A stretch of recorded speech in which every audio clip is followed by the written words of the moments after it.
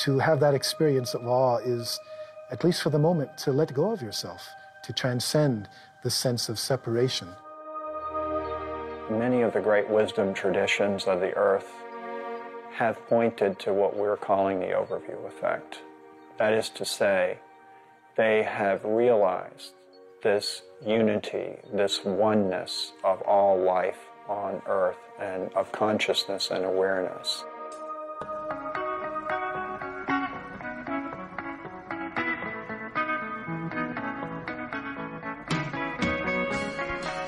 Hello, Earthlings, and welcome back to the Overview Effect. I'm your host, James Perrin, and I have an incredible guest for you today.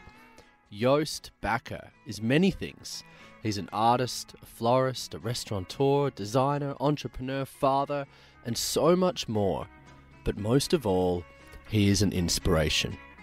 Joost's projects over the years have continued to capture our imagination about better ways in which we can be living in this world, particularly in the urban world. Whether that's through zero-waste restaurants, completely rethinking building designs, integrating foods and living systems, Joost's projects are known for their incredible impact and just sheer audacity.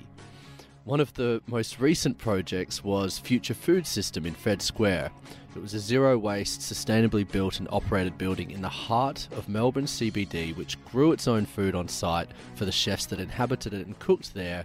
It was all zero waste, and it was fucking epic. If you didn't get a chance to see it, or hear much about it, or read about it, you're in luck, because his documentary, Greenhouse by Joost, is out this week in cinemas across the country, which you should definitely check out. In this conversation today, we talk about a whole lot of topics as usual, everything from Joost's inspirations for his work, his stories from travelling the world in some incredible regions, the impacts of our modern world and society on human health, the idea that technology will save us, our human tendencies towards comfort and convenience, and so much more. But the essence of this conversation, and what I think all of Joost's projects show us, is that we don't have to wait for or demand other people to change. In Joost's words, no revolution started with a politician. If we want to create a better world, we need to be better. And it's not only possible, it's the only way. You're going to love this one. Enjoy Joost Bakker.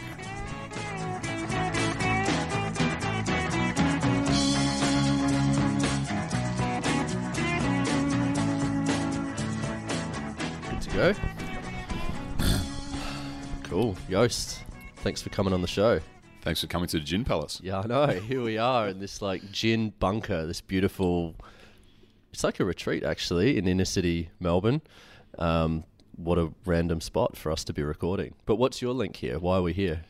I've been doing the flowers here virtually since Vernon Chalker opened this place in the late 90s. And yeah, still come here every week and install an arrangement. Yeah, beautiful. Or two arrangements, yeah. So good.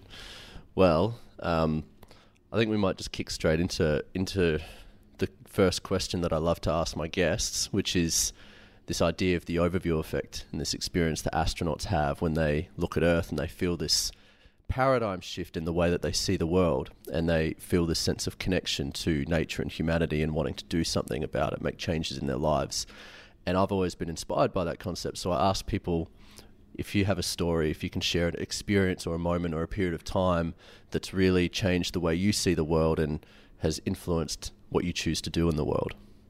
It's interesting that you say that, because when I get myself into really dire situations, I'll give you an example at Sydney Harbour, building a building and then being told that we weren't allowed to occupy it, and because of some strange reason, and the stress. You've obviously got all these people involved. People have flown to Sydney. You've got whole team.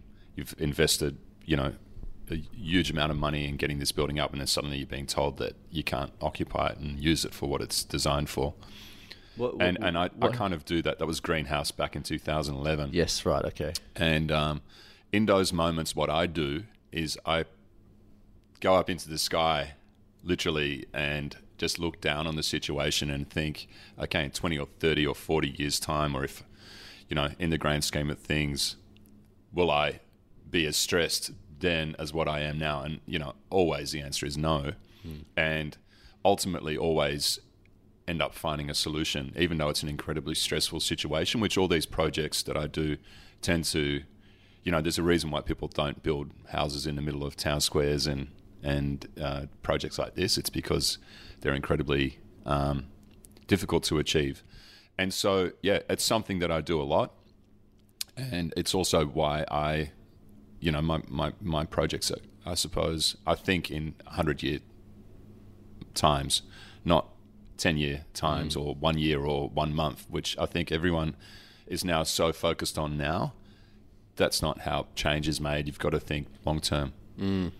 Beyond the time frame of our own lives. I think that's a challenge for us, is that, that's certainly something that I experience, is sometimes I find it hard to look on beyond my own lifetime.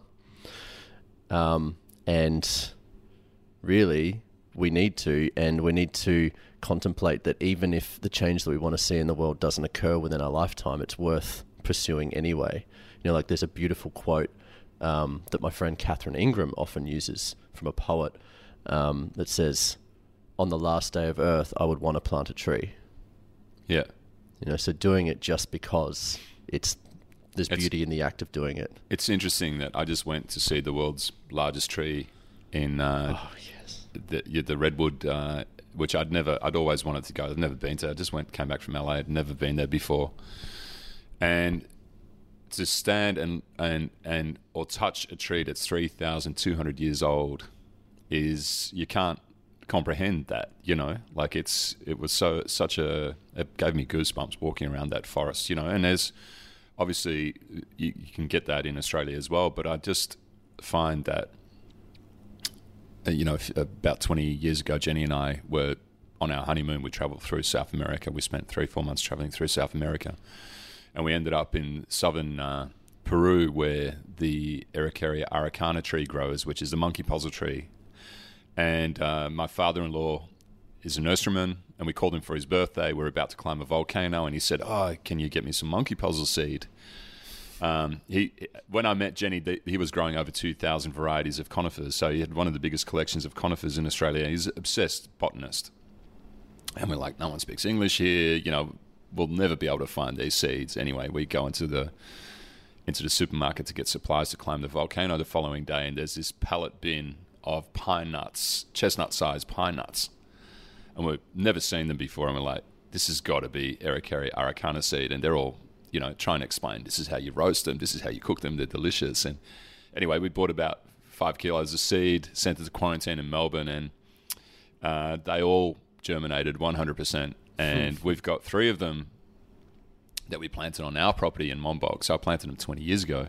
And the first tree has got cones now. Now, these trees can live to 400-500 years. And when you plant such a tiny seed, and then you've got to think about, okay, in 100 years' time, they will touch. So you're standing 50 meters away from where the other seed was planted, but I'm thinking about, okay, in 100 years from now, they'll actually be too close together, We never think like that. We don't think that long term. It's all about, and you can see it with established trees, and everybody wants everything to be ready now. There's no room left for evolution and for things to evolve and grow and change.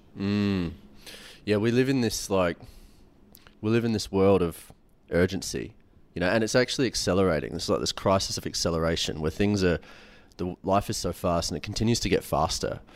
And I actually struggle with this a bit with so my background being like environmentalism and environmental activism, and and I see it in portions of the environment and the Greens movement, which is like, it's urgent, it's a crisis, it's an emergency, urgent, we need to panic, right?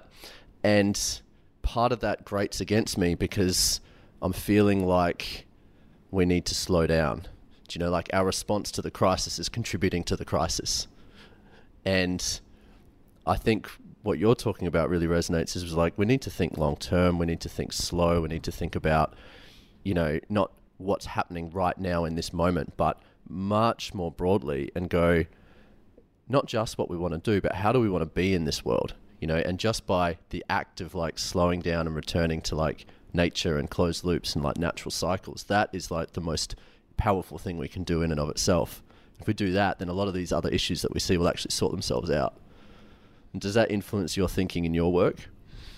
Well, absolutely, because we came to Australia. I was 9 when we came to Australia from the Netherlands, and one thing, we lived in an area called Rustenburg, which is a tiny little town surrounded by water, canal on the front, canal on the side, reclaimed land that was under, I think our house was 4 meters below sea level.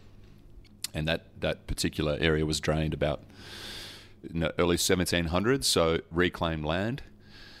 And unbelievably beautiful, man-made, definitely, but huge bird life, lots of nature, and my dad, it was heavily polluted at that time, acid rain, lot of pollution, a lot of fish dying.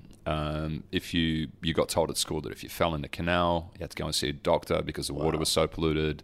Wow. And then my dad really wanted to move to Australia, I think, to get away from that. My mum and dad both did. And so we migrated to Australia, and to come to this place that was wild, like the fact that the roads were windy, like in Holland, all the roads are, all right, even the beach is straight because they built the beach where they wanted the beach, you know what I mean? It's like you can't comprehend that when you live in Australia because everything's wild, Yeah. And so I just fell in love with this place. And then we came back on our first trip back was 87, so 5 years later, and it was worse. The pollution was worse, and it was just not a nice place.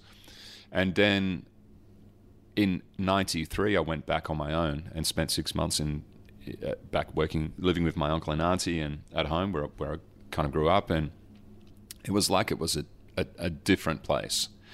And what had happened was the population got so sick and tired of, species of frogs going extinct, not hearing birds anymore, the change in the landscape, and they forced such change, political change, that they banned all these chemicals. They weren't allowed to mow the grass anymore because they realized constantly mowing the grass stopped things from, stopped birds from being able to nest and stopped all these things from happening, seeds dropping.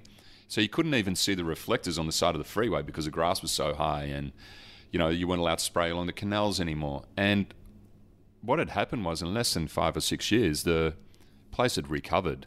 And what I learned from that is that if we just leave it alone, it'll restore. And if we help it to restore, it's even better. It's even quicker. And so the whale population is an example that I use often in Byron Bay. A local told me at Wadigo's Beach, we used to go and stay at Wadigo's quite a lot when the kids were young, and he said, that in 79, they counted 300 whales that went past. That's when they stopped the whaling station. Yeah. 76 it might be, I'm not sure. And then the first time I went to Byron, they were celebrating 10,000 whales passing. Last year, 36,000 whales. Now, this is in less, like 1979 is not that long ago, you know what I mean? Yeah. So it shows you that if we let nature give it a break, it recovers really quickly. Yeah. And I think, your work, I think, has really, I've been following your work for a long time, as a lot of people have, and something I really love about it is that it gives us options to decentralize, particularly around like the food system and energy system and building system like this. Another thing that I see is take energy, for example.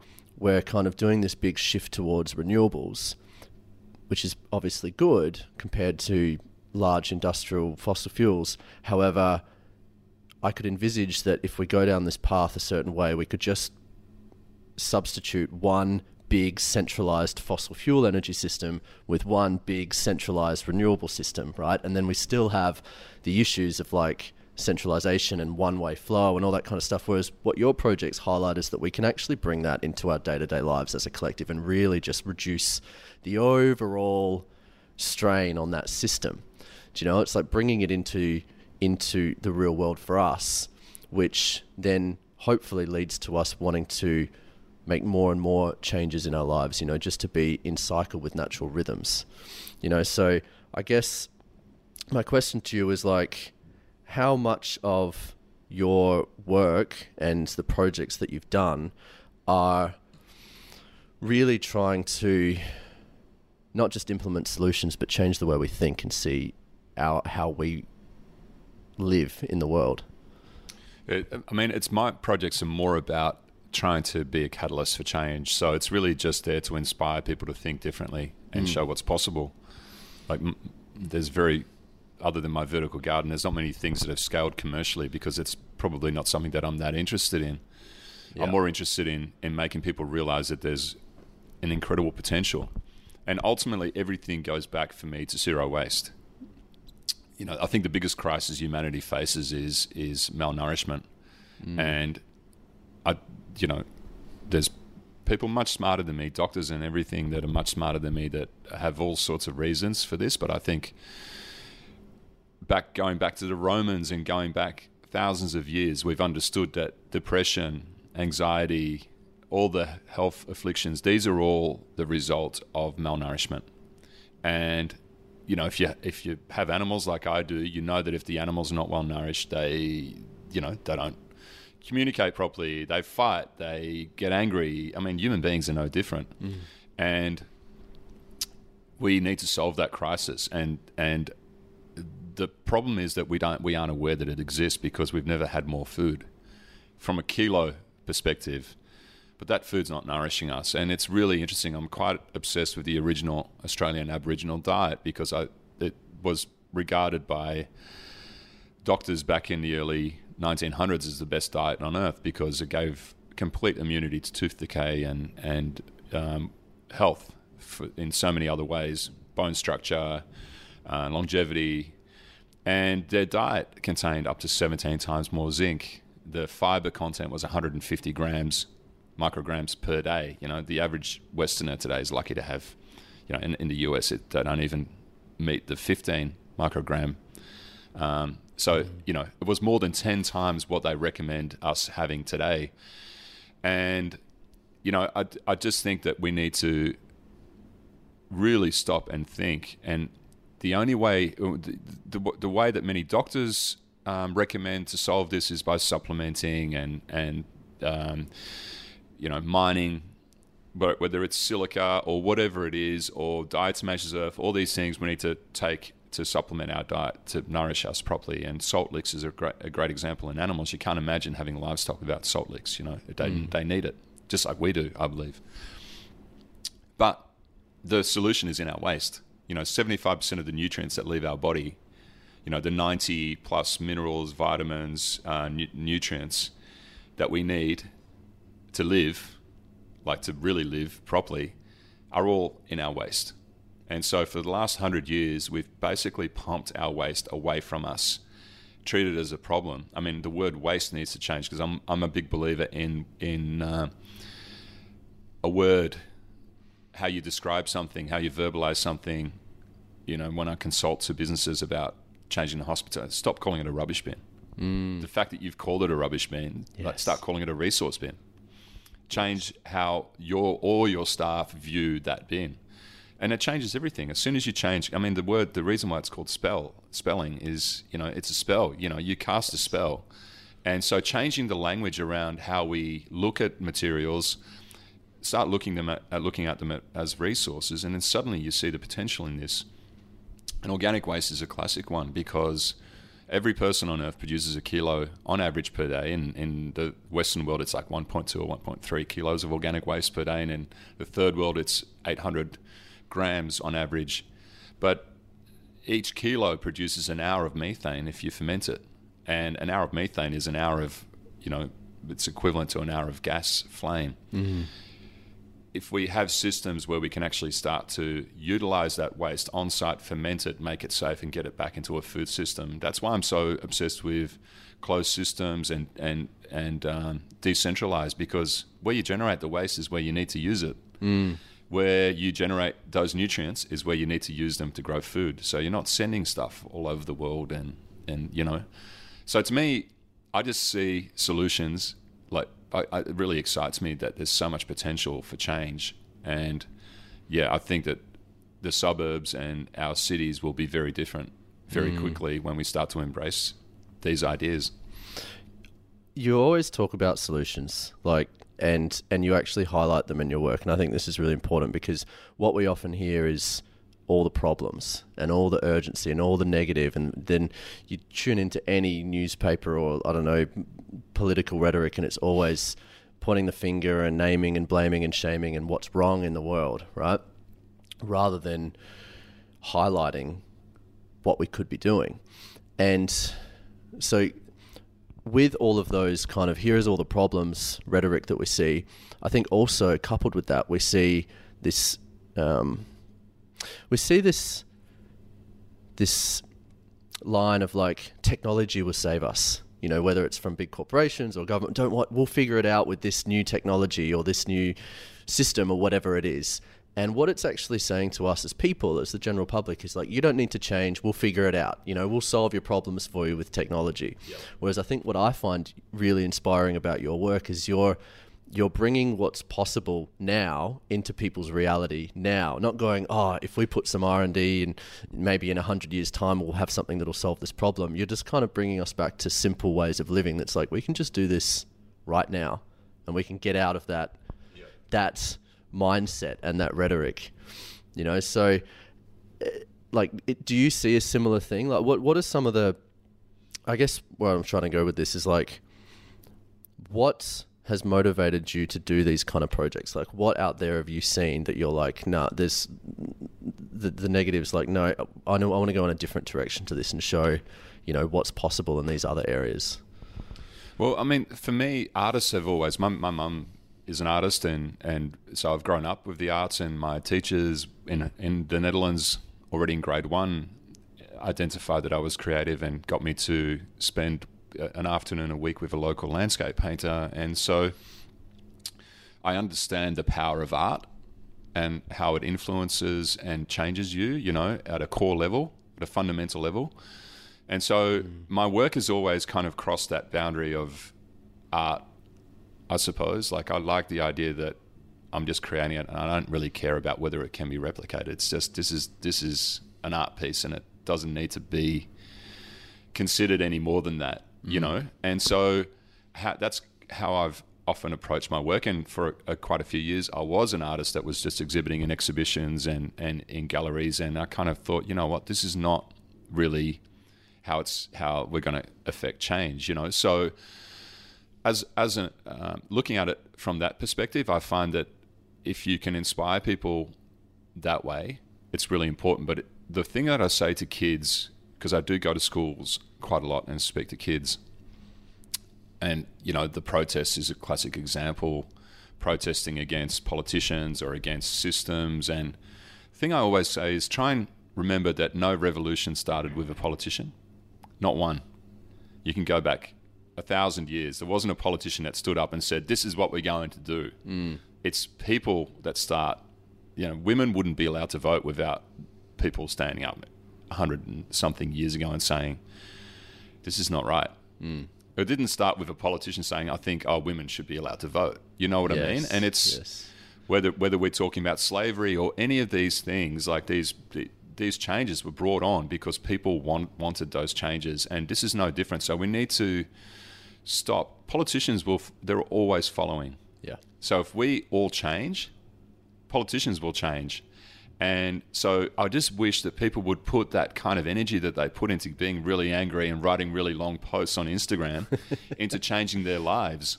Yes. Because if they change their lives, you become like a magnet for like-minded people, and people just want to hang out and want to be with people that are creating positive change. And, you know, a great example is the restaurants that I've had. I've never had an issue getting staff. Like, the biggest issue restaurants have is getting staff. And it's like, for me, it's always been, oh God, I've got too many people that want to work in. But that's because you're creating a magnet for new ideas, and I want to know how to do things in a zero waste way. It's the same thing, you know? Yeah. And whether you're a person living in Mullumbimby and you've got a place and you're doing things a different way and you're trying to avoid chemicals and you're trying to grow your own food, or you've got a certain way of dressing yourself, and that you before you know it, you're surrounded by like-minded people, and then you're inspiring other people, and that's, I think it's and that's how everything will change, because ultimately we live in a capitalist world, and if that's what people want, then the solutions will come from that as well. And people are underestimating that we are already in the middle of a revolution. We are already living in again, in 100 years from now, we will look back at this period of time. And it started before COVID. I mean, it started 5 years ago. I think it started the real change started in 2018, 2017. I noticed, because I've been trying to get people excited about zero waste for a long time, and I just noticed there was a real global shift. And the reduction in energy demand is, like, people aren't talking about it, but I mean, it's almost half of what it was 10 years ago in a place like Victoria. The fact that you can buy an air conditioner now that uses almost 80% less energy of an air conditioner that you just bought off the shelf 10 years ago. LED lighting, like just changing the traffic lights in Victoria was equivalent to taking something like 80,000 houses off grid. There's so much technology, and heat pumps, 45% of the energy that gets used is for heating. A heat pump uses 90% less energy. There's only 10% of households in Victoria that use heat pumps, and this technology is 200 years old. There's so much that we can do, and there's so many things that we can change, whether it's using recycled materials to make roads, or whether it's using dandelions for rubber tires, or whether it's this. I could go on for hours about all of the things that we could be doing that can restore, because I'm all about restoration, and eating for restoration rather than taking, eating something that restores the environment, building something that restores the environment, consuming something that actually helps restore. And that shift is such a simple shift to make. And now it's just about getting everyone on board. Yeah. I really resonate with what you say around, like, well, I wish that all the people, and I'm guilty of this in the past, but wish that all the people that spent the time, writing long posts or blaming this or that or whatever, spent time focusing on what they can do. Because I think what we're actually saying when we say, oh, this politician or this government or this corporation, whatever, what we're actually saying is that they have the control, and we're actually giving it to them by doing that. We're actually saying, by trying to point the finger and blame, we're actually saying, I'm giving you guys agency over this and not myself, right? So there's an element of like, no, we actually have our own agency to act and to, incorporate these changes into our lives. But what do you say to the people that would say, well, that's all well and good, Joost, and there's all these amazing things you can do. You can go and live off grid and homestead and make your own pickles or whatever, but that's all really hard and takes too much time and it costs a lot of money and it's inconvenient, and I'm just trying to get by in my, really poorly insulated suburban house on a minimal income. Like, what do you say to the people out there that say that's kind of like a privileged way of living, or it's too hard, or it takes too much time, or it's inconvenient? Well, I don't know if it's true, but apparently in Australia we spend on average 4 hours on our phones a day. So if you grew your own food, that would take less than half an hour a day. So that idea that I don't have time, it's just, I find that pretty crazy, really. I mean, it's just what you decide to spend your time on. And yeah, I think it's just a shift, a mental shift. I'm a big believer in that, a thought is much more powerful or it's the most powerful thing you can have, right? So everything you see around us was a thought at one point, whether it's the piano or whether it's this table or, this cup, the computer. Every single element you look at was a thought that became a reality. And so I think a mindset is critical to us changing our ways.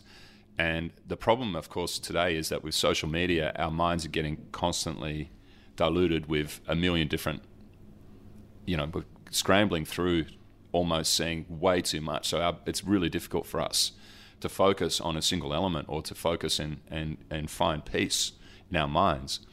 And sadly, you know, it's an addictive thing. So the more we seem to crave it and need it more when we don't have it.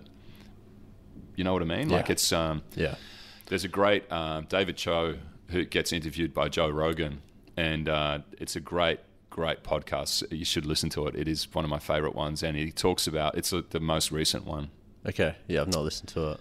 And he talks about how he, you know, spends time with the Hudson. He spends like a lot of time there. He's done it quite a few times, and you know, there's obviously no phones, there's no nothing, and it takes him a week before he actually, you know, no longer misses it. He said that's being in the desert and hanging out with these people, and you know, it takes an actual week for him to be completely weaned off all technology. That includes synthetic lighting and everything, you know, and I find that quite amazing. Like we can't, because our lives are constantly bombarded by that. Like people get pissed off if you don't respond to an email now. Yes. Whereas, you know, the idea of leaving the house without the phones is scary. Yeah. You know, whereas it was not that long ago we used to do that. It's like be dropped off by your mum and she'd say, I'll pick you up on this corner at 7 o'clock, and you had to be there. Yeah. But now it's like we constantly have to be in communication. Or even like, do you remember... I think that's why we like flying so much. Yeah, I know. We get to shut it off. But then even when we land, it used to be like, oh, my flight gets in at 4, I'll see you out the front. But now it's like, just landed, you know, and then the next text, I'll just go to collect the bags. And then the next text coming out now. Yeah. It's just like overly communicating and reliant on this sort of stuff. Yep. Yeah, it's just infiltrated our world. But there's you know, if I look at my daughter Charlie, who's 17, she's the opposite. Like this morning, you know, she lost her phone yesterday. Well, you know, if I lost my phone, I'd be like, fuck, you know, where's my phone? I need, you know, expecting somebody to text me, or she couldn't care less, you know. So she said this morning, did you find your phone? No. So she's got to school without phone, but, you know, she's been like that for years, and her friends are very similar. You know, they're not, we'll get more concerned about the fact that we can't contact where the hell they are. But it's almost like doing the opposite of what your parents do, right? So you see your parents constantly using technology. It's like, well, I'm going to go against using technology. Whereas, you know, it's inspiring, actually. I like it. And I sometimes look at that generation and go, you guys are so much smarter than I am. Yes.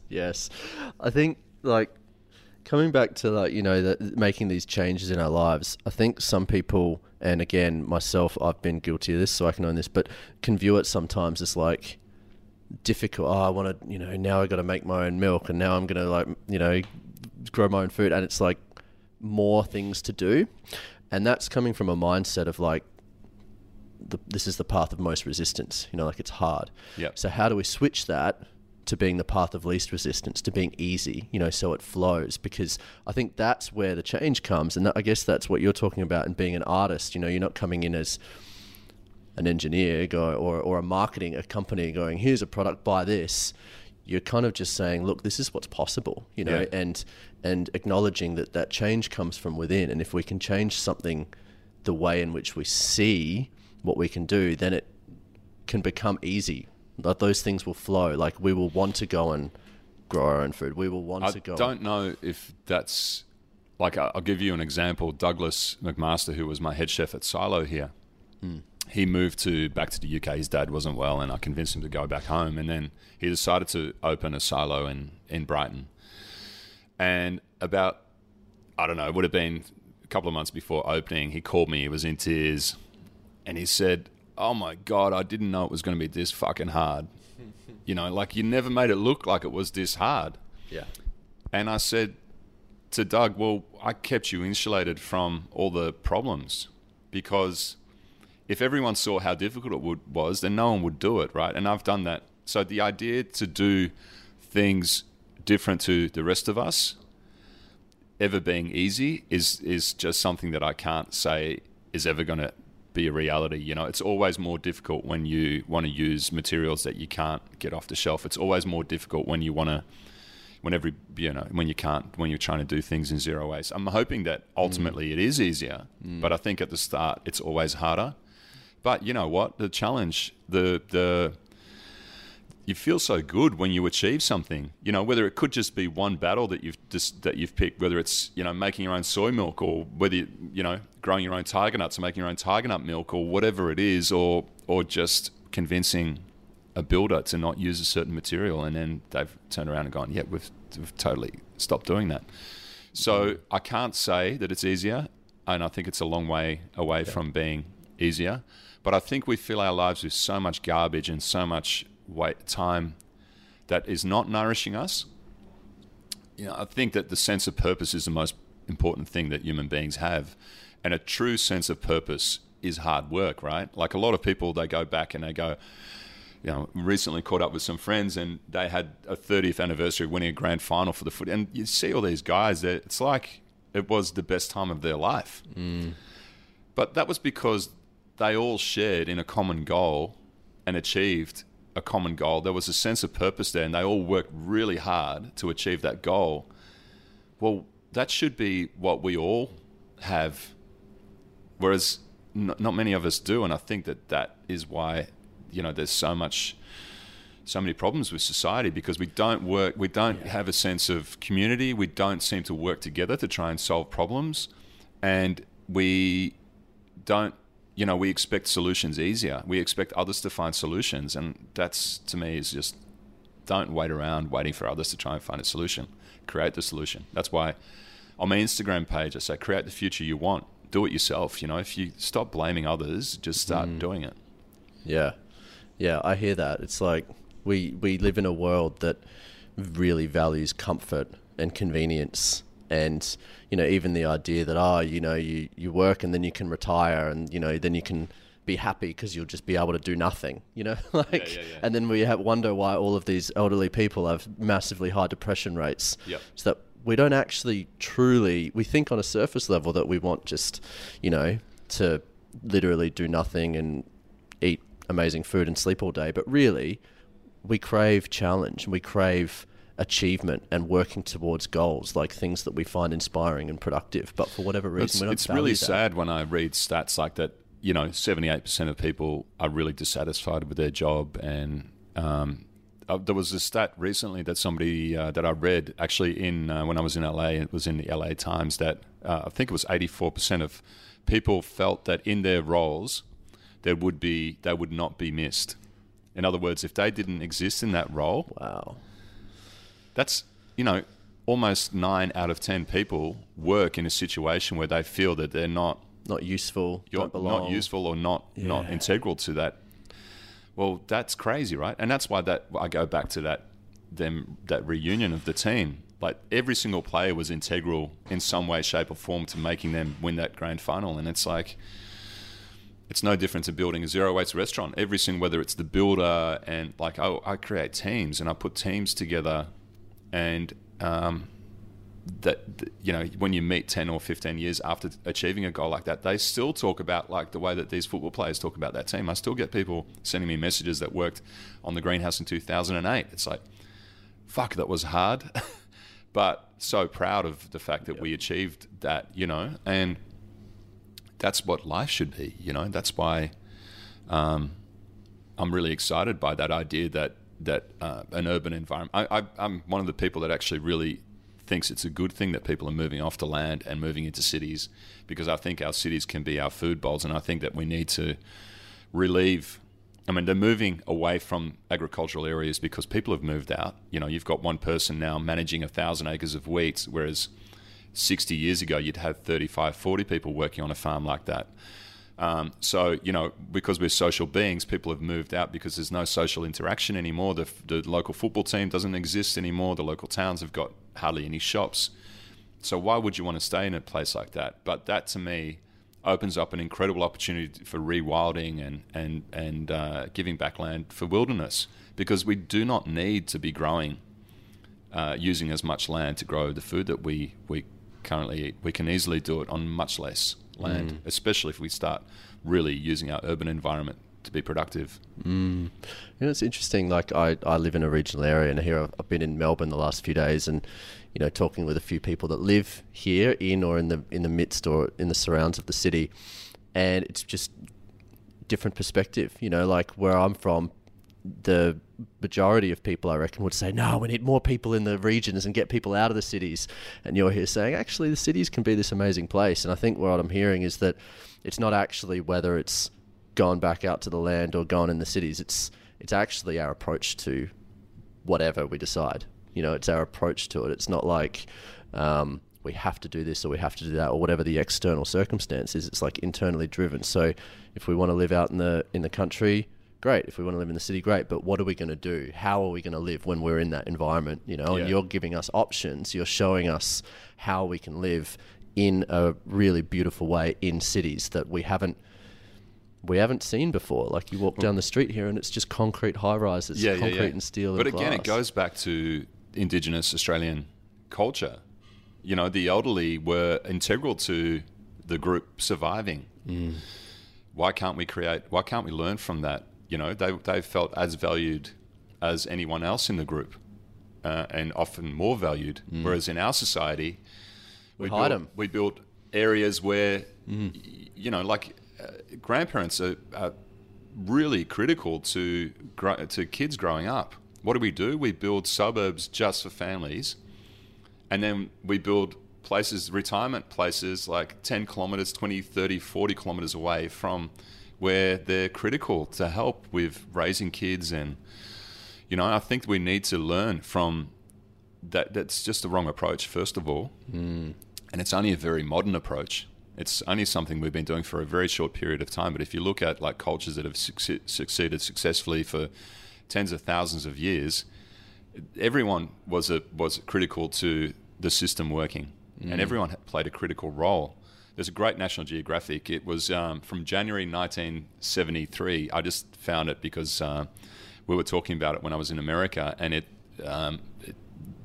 basically goes around the world, and it's like a 1.5 year study on the world's oldest people, and goes to places, and you know, there's people that are still working every day and part of a system, part of a community, and integral to it. And they're the happiest people as well because, because they give a different perspective. Yeah. When you're young, you know, it's really great to have people like that in your life, and that's something that we definitely need to fix. Was it the Blue Zones and Dan Buettner was that what you were reading? Yeah, well, this magazine was before the Blue Zones. So the Blue Zones was really a creation that was really, I think it was a scientist in Italy that used the blue marker to identify particular regions, and that's why they're called Blue Zones, you know. But this is well before then. But it was really interesting how the sense of community and belonging to a community and being critical to play a role is important. And Jenny's, my wife's grandparents, lived in Sorrento and, you know, lived good lives, and they had this, you know, surrounded by tea tree, and so that all the dead tea tree he would cut up, and that would light the little fire that would get the hot water. So there was no hot water in the morning. He'd have to get the fire going, but that was the ritual, you know. And then Jenny's mum said, "That's it, I'm buying a hot water service. This is ridiculous," you know. But for them, it was like that. Not only it's the smell, you know, burning tea tree in the morning, the smoke, the ritual of actually collecting the wood. Suddenly the wood didn't need to be collected anymore. So that work during the day was no longer being done. And it actually destroyed something that was critical and made them, it was part of their lives. They grew their own food, they collected wood, it was all part of maintaining the landscape. So I felt it was a mistake doing that. Yeah, wow. And I think that is something that I believe we can build urban environments and urban food systems. Like lots of people say to me, yeah, but I'm not going to grow food. It's not something that interests me. I've got a belief that a third of us, if I go into schools and that we've got a Stephanie Alexander kitchen garden in our primary school, so I've spent a lot of time being, you know, cooking with them and helping and that sort of thing. And 1 in 3 kids really love it. And I've got this belief that it's 1 in 3 of us, you know, really enjoy that process of growing, planting seeds, growing food. And so that means that in a city like Melbourne with 3 million people, 1 million of us could be growing food for the other 2 million. Yeah. And, you know, there was a Swiss village that I went to, and there were a whole bunch of the kindergarten and a whole bunch of buildings had green roofs, veggie patches on the roof. It wasn't the owners of the building that were doing the veggie patches. It was other people that were managing the veggie patches, and their payment was like fruit and veg. Now, this has been done for thousands of years, you know, like this communal approach. So I've just got this vision in my head of cities just being so abundant and dripping with food. And not only that, then all of the all of those elements, the aquaponic systems, and like a city like Melbourne could easily be self-sufficient in fish and food and have more than it could ever need. But then think about all of those jobs that need to be done, and they're not like I'm a big believer in like monoculture is a mistake. I also, like my family, when we started growing flowers here, when we first migrated, we were growing a dozen different things. We had tuberoses and liatris and freesias and alstroemeria and lilies, and there were always different things going on. It was exciting. And then as the business became more successful, they started to sort of focus on less crops. And in the end, one brother was just growing tulips and the other brother was just growing liliums. And then ultimately, none of the kids really were interested in getting involved in the business because it was this although they were making money, it was this monotonous, boring thing where you did the same thing all day. Well, that's what we've done with every single crop, whether it's almonds, corn. Where's the joy in that? You're making money, but it's obviously not enough to incentivize any of the next generation to get into the business. And that's why diversity in urban landscapes is key as well. Like an apartment building could be growing 200 or 300 different foods, and could have 50 or 60 different people involved in different parts. Somebody that's really obsessed with fish should be growing the fish. Yeah, and it's not just monocultures of the land. It's also, we do it with everything. You said before about like placing old people in an old folks home. That's a monoculture. That's a social monoculture, right? And we see these, videos sometimes on social media, what happens when you bring babies into a old folks home, and this beautiful interaction of the young and old, and that... It's, I guess, what's coming up for me is like Vandana Shiva says, we have a monoculture of the mind. Yep. And we see everything and we just want to classify it and like section everything off into their own individual parts. And that's why here we are in a city of 3 million people and everyone's shopping at Woolies and Coles to get their food rather than growing it for each other. So I guess what you're trying to really bring to the world. I went for a tour through the favelas in Rio. You've got literally hundreds of thousands of people living in illegal housing, self-made illegal housing, but you've got every generation. And there it actually seemed like things were working much better than in the legal districts where you saw no one. There was no one on the street. There was people cooking and cleaning and growing food. Every single container that you could imagine was being used to grow something. And to me it was like, this is actually what the future should be. This where we're all together, mingling and interacting. And the Dutch have quite a good approach where they build homes for, like my grandmother lived in a home.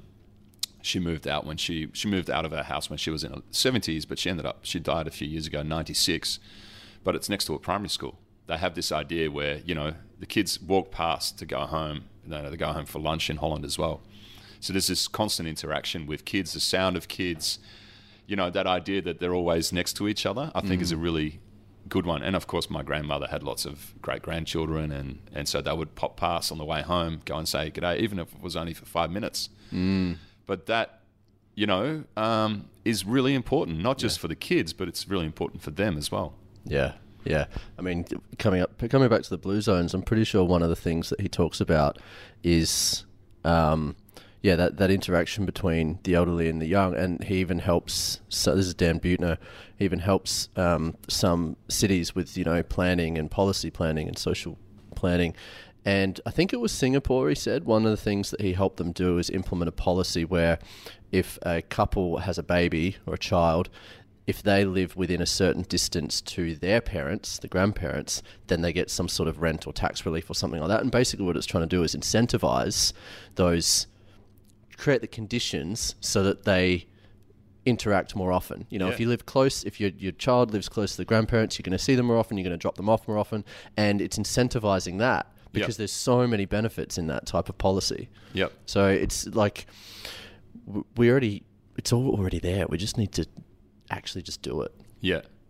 We just need to come back to you. It's like, why wait? Why wait for someone else to make a policy or implement a change? Like, we can actually just bring this stuff into our lives, and it doesn't have to mean you have to go and buy an acreage in the hinterland of the Northern Rivers and grow your own food and be off grid and not interact with anyone, because that's actually not what it's about. It's about creating that diversity, creating those interactions. I was with Ron Finley, who's an American, they call him the gangster gardener. last week. I know this guy. Yeah. And Ron and I met when he was in Melbourne 10 years ago, and we spent a couple of hours together getting to know each other, and we've stayed in touch ever since. But this is my first time in LA, so I went to see him.